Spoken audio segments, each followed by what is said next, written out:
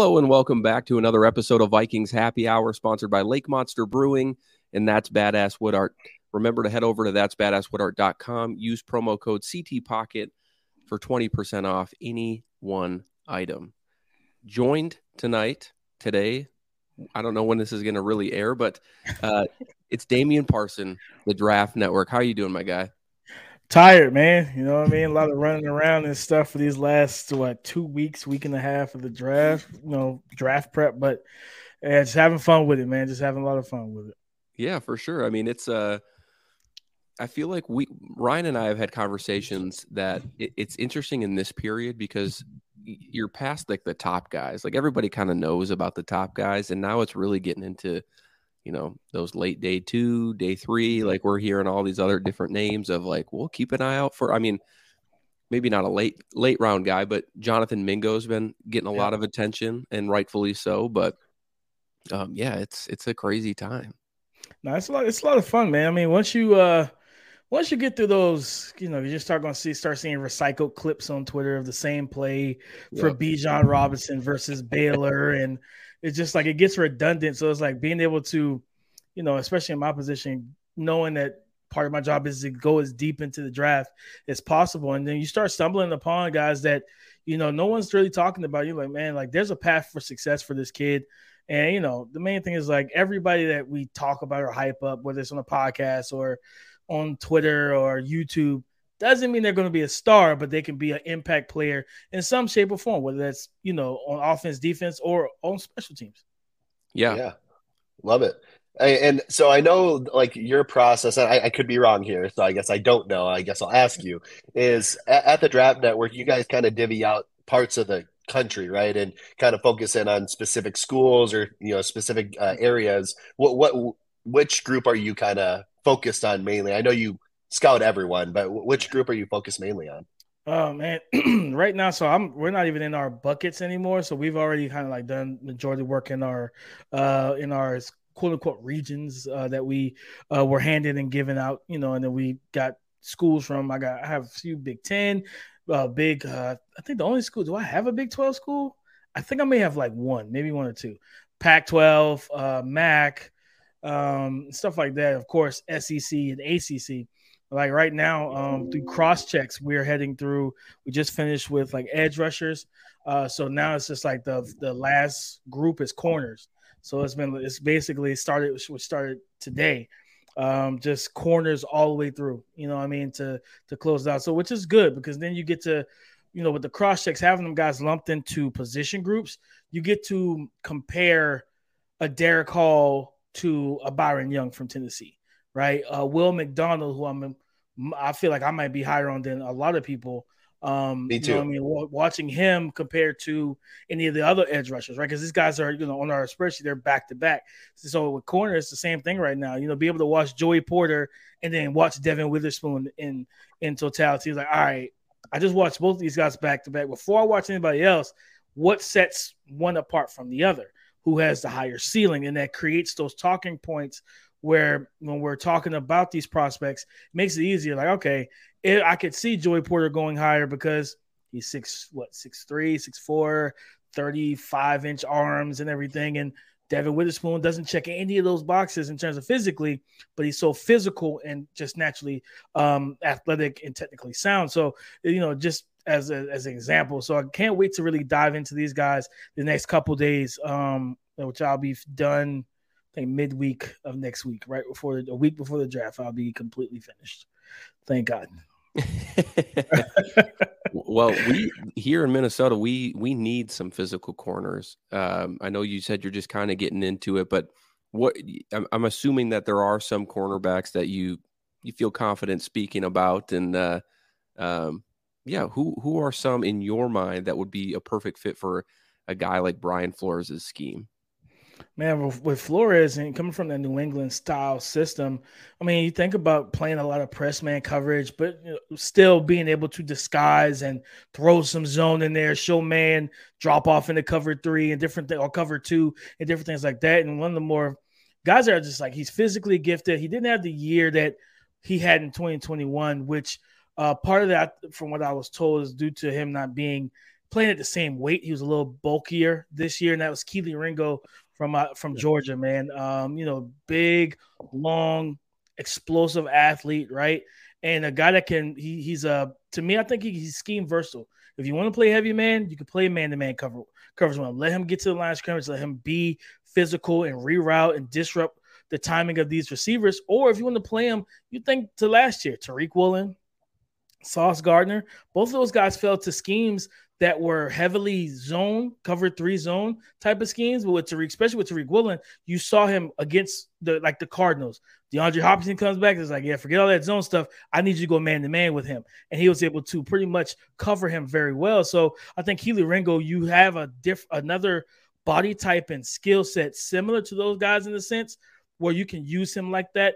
And I think he would fit what Brian Flores wants to do and just be physical at the line of scrimmage, but also understanding unless you really get him to stop and start at a high capacity, you're not outrunning Keely Ringo. You know what I mean? It's very rare you see a foot race where he's on tape and guys are running by him without any altering their speed and their tempos or their movements. What's his range like draft stock almost? Because I feel like in the early portions of like the off season, people were like, yeah, top 20 or like fringe 20th, because he was frequently mocked to the Vikings early on, and I don't see him much anymore, and we don't have a second round pick in Minnesota, so that might be part of the problem. But where do you think he could land on draft day?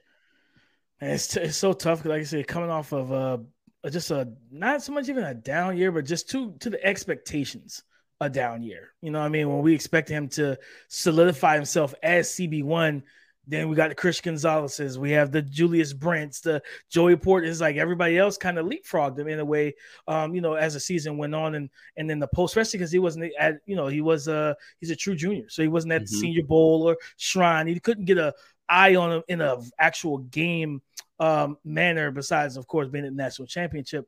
I think his landing spot is going to be more so that like inside the middle of the 20s on back. He could have probably gone a little earlier if the Bucs didn't bring back Jamel Dean, because he kind of fits that kind of usage as well. But since he's back, I don't think a team, especially with these other corners having more hype and more love in the draft world and from the NFL standpoint, because I know a couple of teams looked at Keely Ringo as a safety because of how he was built. And I'm like, so if he gets back down to 2021 where he was like 205 and he played at that weight, after being a little bit heavier this year, from what I was told, like I think he could be a legitimate starting corner. So I think 25 on back or in the middle of the 20s. So that pick that you guys have in the first round, I think that's a nice little sweet spot for him. But, I could see him slide into the second round. So obviously we're talking Brian Flores, we're talking his defense. He's had opportunity over the last few years, or, back in his New England days, where he's developing these like later round or even undrafted guys, right? You look at Jonathan Jones, you look at JC Jackson, right? Some guys to go on and get some decent paydays. Who are maybe some of those later round prospects if we decide to kind of hold off, say maybe we go receiver round 1? We were talking about that on our show last night. Who are maybe some of the later round guys that you like that are maybe diamonds in the rough? Darius Rush out of South Carolina. That's the second time we've heard that name this week. Like he wasn't in my bucket initially. So I didn't get a chance to see him prior to the Senior Bowl.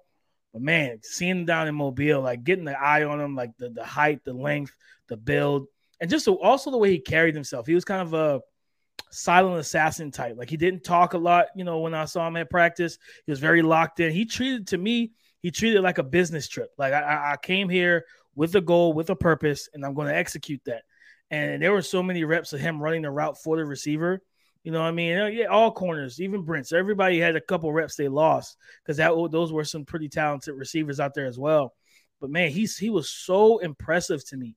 Patient, understanding how to read the hip, playing trail technique, and baiting and just reading guys, understanding like, hey, I have outside leverage. I can run with you. And I don't think a lot of people, no one knew how fast he really was until he got to the combine. It was like, okay, I see why you were so patient, because you knew you had recovery speed. And that's where, the athleticism comes into play when you're just a natural raw athlete, because he's very, very patient in terms of, okay, I'll let you stack me and I'm playing trail, and it's like, hey, I got outside leverage. So if you break inside, I'm cutting underneath. But also, if you break outside, you're breaking right into my leverage. All I got to do is turn around and take the ball away anyway, right? Or the quarterback's not going to throw it your way. But if you want to go vertical, I have the speed to where I can get back in the face and catch back up with you. I think he's a name, and all this is going to be dictated based on when the run for corners start.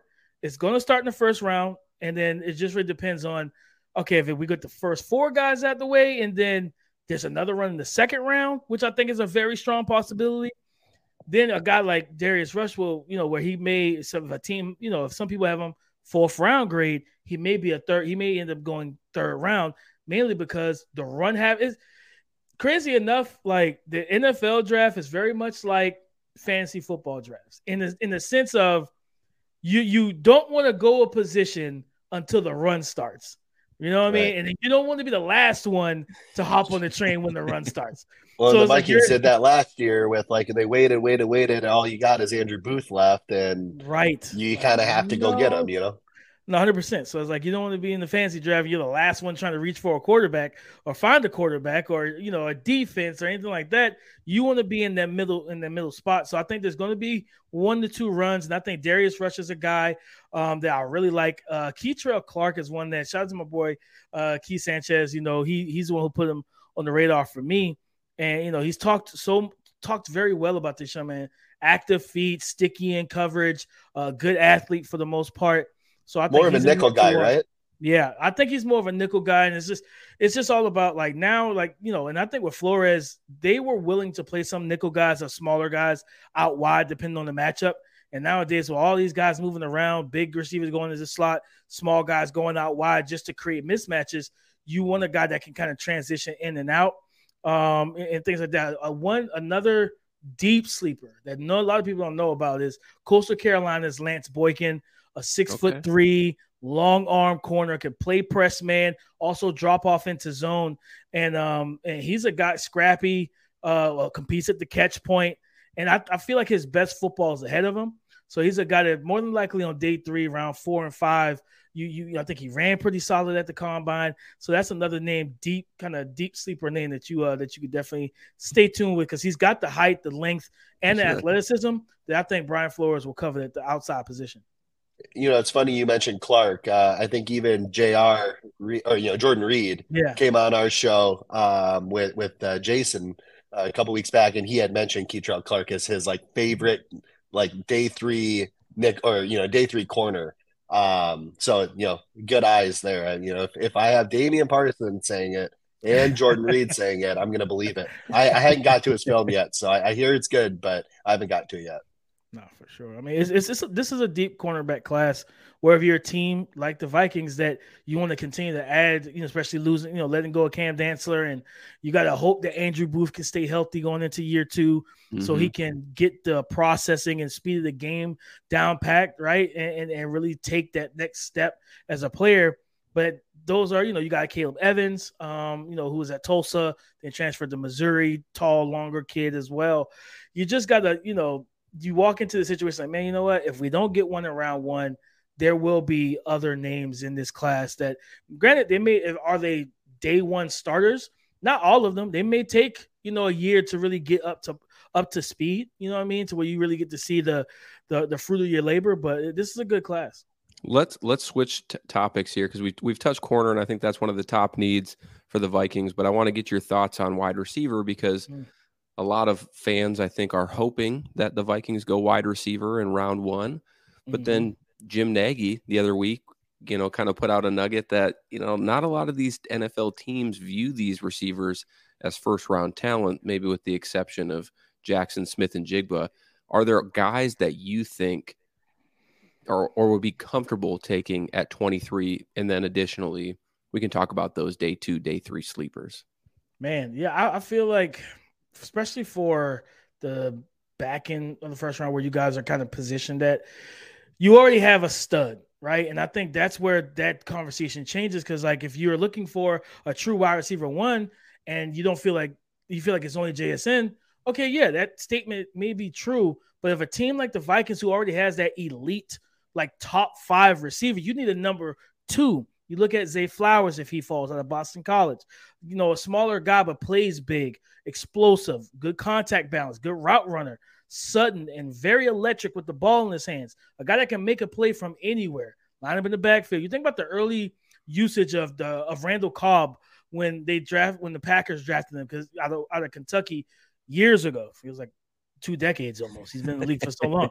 But like you think about that and how they just moved him everywhere. They would line him in the slot, put him in the backfield, motion him into the slot, and create matchups. And that's what Zay Flowers can do for an offense. Josh Downs is one of my favorite receivers in this class. North Carolina, man, 5'10", but a guy that battles at the and competes at the catch point. And you rarely see guys sub 6 foot that are able to play the ball so well at the highest point. And he does a great job of that. 38 inches in the vertical, 4'4", late 4'4" guy, I think 4'4", 4'9". But one of the smoothest route runners in this class, a guy that knows how to set you up, attack different areas to really open up. You always want to move a guy to get to your lane, and he does a great job of doing that. And I wouldn't, like I said, back into the first, I don't have a problem selecting either one of those guys. But this is one of those drafts where if you do this is where I feel teams are going to get themselves in trouble. You go by that mantra like, we only have one guy graded as a first-round pick, and then that's JSN. All right, cool. I don't hear any crying if Quentin Johnston falls to 31 and he goes to Kansas City, and now you're trying to figure out how this happened. You know what I mean? This is what you don't want. Or especially with the Vikings, like having Justin Jefferson, that's another name. Like if Quentin Johnston falls down the board, and if you're going to keep Kirk Cousins and not trade him and not trade up for Will Levis, like I've seen in some of these recent crazy mocks, I run the card in. Like here's my card for Quentin Johnston, because now he's coming in as a high-level wide receiver 2 that has everything to take advantage of single coverage that he's going to face with Justin Jefferson on the opposite side. So you like Quentin Johnston then? Because a lot. I think there's mixed reviews. I know Ryan and I don't really. I think he's going to be a good prospect. Like, don't get me wrong. I don't see that wide receiver 1 ability in him, in that elite level of play that people kind of project. So can you convince me on him a little bit? Because I don't see it. And you're way more. You're the expert, so my opinion doesn't matter. But I'm curious. All of our opinions matter, man. All of ours. No, a lot of people, and I get the criticism of him. I was actually asked, what was one of the biggest things with him that will turn me off is like he uses that 41-inch vertical to a T. Like he will jump over most guys, but he doesn't fully extend at the catch point. Gets a little lazy in terms of allowing it to come into his frame.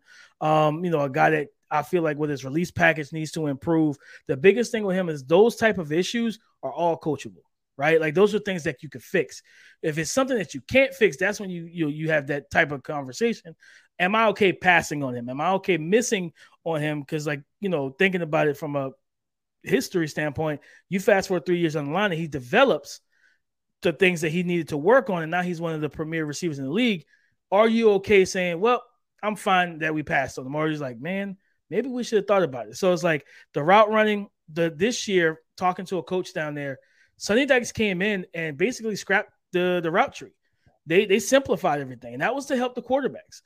Max Dugan wasn't even supposed to be the starter. I forget the young man name that was supposed to start over him, but he got hurt. Chandler Morris. Yes. So they simplified the offense and the route tree for the quarterbacks to make it easier for them. Quick decisions, don't hold on to the ball, get it out of your hands. That's why I saw a lot of drags, mesh concept, go routes, comebacks, things like that, where it's like, all right, I don't have to wait forever, what I mean, for the route concepts to develop. So that's something. But even going back to 2021 for me, when I watched the tape, I was talking to Keith about this the other day. I was like, I felt like he ran better. He ran way more routes in 2021 than he ran in 2022. And then talking to the coach there let me know, like, okay, that makes sense. So I think for him, I see this: the height, the speed, the body type, the body control. Like, this is a guy for 6'2", 200 plus pounds, has insane amount of twitch to be able to press you vertically and stop on a dime. But not only stop on a dime, he has an innate ability of spatial awareness where he understands, like, when I catch the ball, I kind of have a feel of where the defender's leverage is as he's driving on me to make a tackle. And that's the Kansas game, I think OK State. You see him with those curl routes, be able to catch it, give a little shake, and then pivot out of it. And I think his ability after the catch is extremely rare for a guy his build. You don't see guys that's able to make things happen post catch as well as he's able to. So I think a lot of his stuff is more coachable. And those type of things, I feel like he's one of the high ceiling developmental prospects where you work on him. Hey, Quentin, work on your feet first, hand second, and press coverage. That's how you beat press. Get better. Expand your release package so that you can quickly win and get vertical, and you're not wasting time at the line of scrimmage, or you're not throwing the same moves at guys like Akili Ringo, who you beat him the first time. That second time he stonewalled you, and now you got to, okay, I need to add more to my bag. So I feel like his bag is big where you can put things in it compared to some guys who they're physically limited, so their bag is full, but the bag is actually small. You know, I can't remember who said this on our podcast that when we had them on, but they likened him to Laviska Shenault, again, which I don't know if that's a fair comparison or not. A big body guy who is great after the catch, but so I'm like, okay, well, let me go back and watch, and I didn't necessarily see that, but I can kind of see where they're coming from in terms of just the run after catch ability. Yeah. But like, is that where he's going to ceiling out at if he can't improve upon some of these things that you're saying? I thought it was a fair, but maybe a little disrespectful. I don't have him super high in my top 10 list of receivers, but it's just because there's so many, even though that this receiver class is relatively small, like just in size, pure size, it's very small, but we have a lot, and you alluded to a couple of them earlier, a lot of really good route runners. And I think maybe us being Minnesota Vikings fans, we're probably a little scarred, right? Because the last kind of big body guy we took was Laquan Treadwell, and you saw how well that worked out, right? Yeah. So now we're looking for, okay, who's going to be crisp guys who can get open? That's what we're looking for. Yeah, we want the Diggs and Thielens again. Give me those elite route runners. Yeah, so if you can get that, and again, there's so many guys in this draft that where Quentin Johnston could get there because the he's got abilities clearly, but will he versus guys who are already ready to go? So we've talked about some of these day one guys. Late second, let's say we trade back, right? And we still need a receiver. We trade back into the second, or we stay pat at our third. Maybe just like two names that you really like in that range, and then maybe two names in that day three sleeper category. Marvin Mims out of Oklahoma. Here we go. I was waiting for somebody. I really like Marvin Mims, man, and it's another one where the school didn't ask him to run a Chris route tree at Oklahoma. He talked about that at the combine, but he says, I work hard with my wide receiver coach, so I know how to run routes. They just didn't ask me to run a ton of them. And I think the explosiveness, the speed, the ball skills for a guy 5'10", 5'11" is really impressive as well. I think he gives you inside, outside flexibility. And I think this is the type of guy that, you think about how Justin Jefferson is going to command so much attention. And with the play action and everything else, those safeties going to roll down to bracket him. Cool. I got a guy that has that deep speed that can take the top off. And if you leave him one-on-one, and if you give him a free run, that it could really hurt you. He can stack his guys so well. So like he gets them not knowing which way he's going to go. And I fully agree with you. That 4.38 speed, like that's exactly what we need on this team. No, I really like him a lot. And Jaden Reed out of Michigan State, 2021, it was a big year for him. When they had Kenneth Walker and the offense was running at a much more efficient pace. The quarterback play just was very uneven in 2022. But this young man knows how to get open. He's good in open field, good after the catch. And another guy that has ball skills. And those are like those smaller, quote unquote, smaller receivers that aren't 6'2", 6'3". If you do have the ball skills, that's an extra feather in the cap for me. He has that. I can't remember if it was the Wisconsin game. I can't remember if it was Nebraska maybe, but he caught one at the end of the game where they sent him on a fade, and he literally body control, spins midair, snatches it out of the air and gets the touchdown. And he has that to win the game. That was against Wisconsin. Wisconsin. Yeah, Wisconsin. He talks trash. He pairing his mentality with a Justin Jefferson. I love that, especially with TJ Hawkinson controlling the middle of the field. So those are some guys on day two. And I think day 3, man, you think about a guy like Dontavion Wicks from Virginia had a really strong 2021 season. Tony Elliott gets there to Virginia in 2022. I don't know what happened, but everything bottomed out. Quarterback play wasn't the same. I think that Wicks got hurt a little bit as well, but this is a guy that knows how to create separation. He can run pretty good routes as well, good release package, and understands tempo and pacing in terms of moving guys off the spot.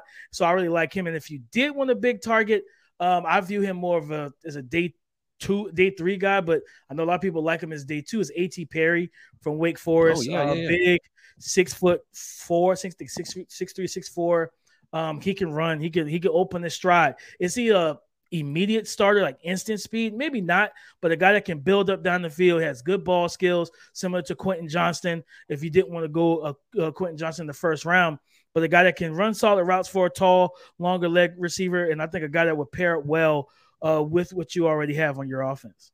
I love all those names, and we've talked about them at length on this show. And so just you coming on here and really just kind of validating our thoughts, like, makes me feel good about myself. Well, I can help. I want to thank you for hopping on with us tonight. Before we let you go, let the people know where they can find you, what you're working on, anything in the pipe that's going to be released here soon. For sure. Of course, find me on Twitter at DP_NFL. I'm also co-host of the Locked On NFL Draft podcast over with the Locked On Podcast Network with my guy, 2019 LSU champion over there, coaching Joe Burrow and Jamar Chase. He's got story for days. My boy Keith Sanchez, you know what I mean? So tap in with us there, YouTube or audio. Just search it in Google. It'll lead you right to us. It's a great podcast too. Appreciate that, man. Appreciate it. We have a lot of fun. Of course, all the scouting reports and everything over at thedraftnetwork.com.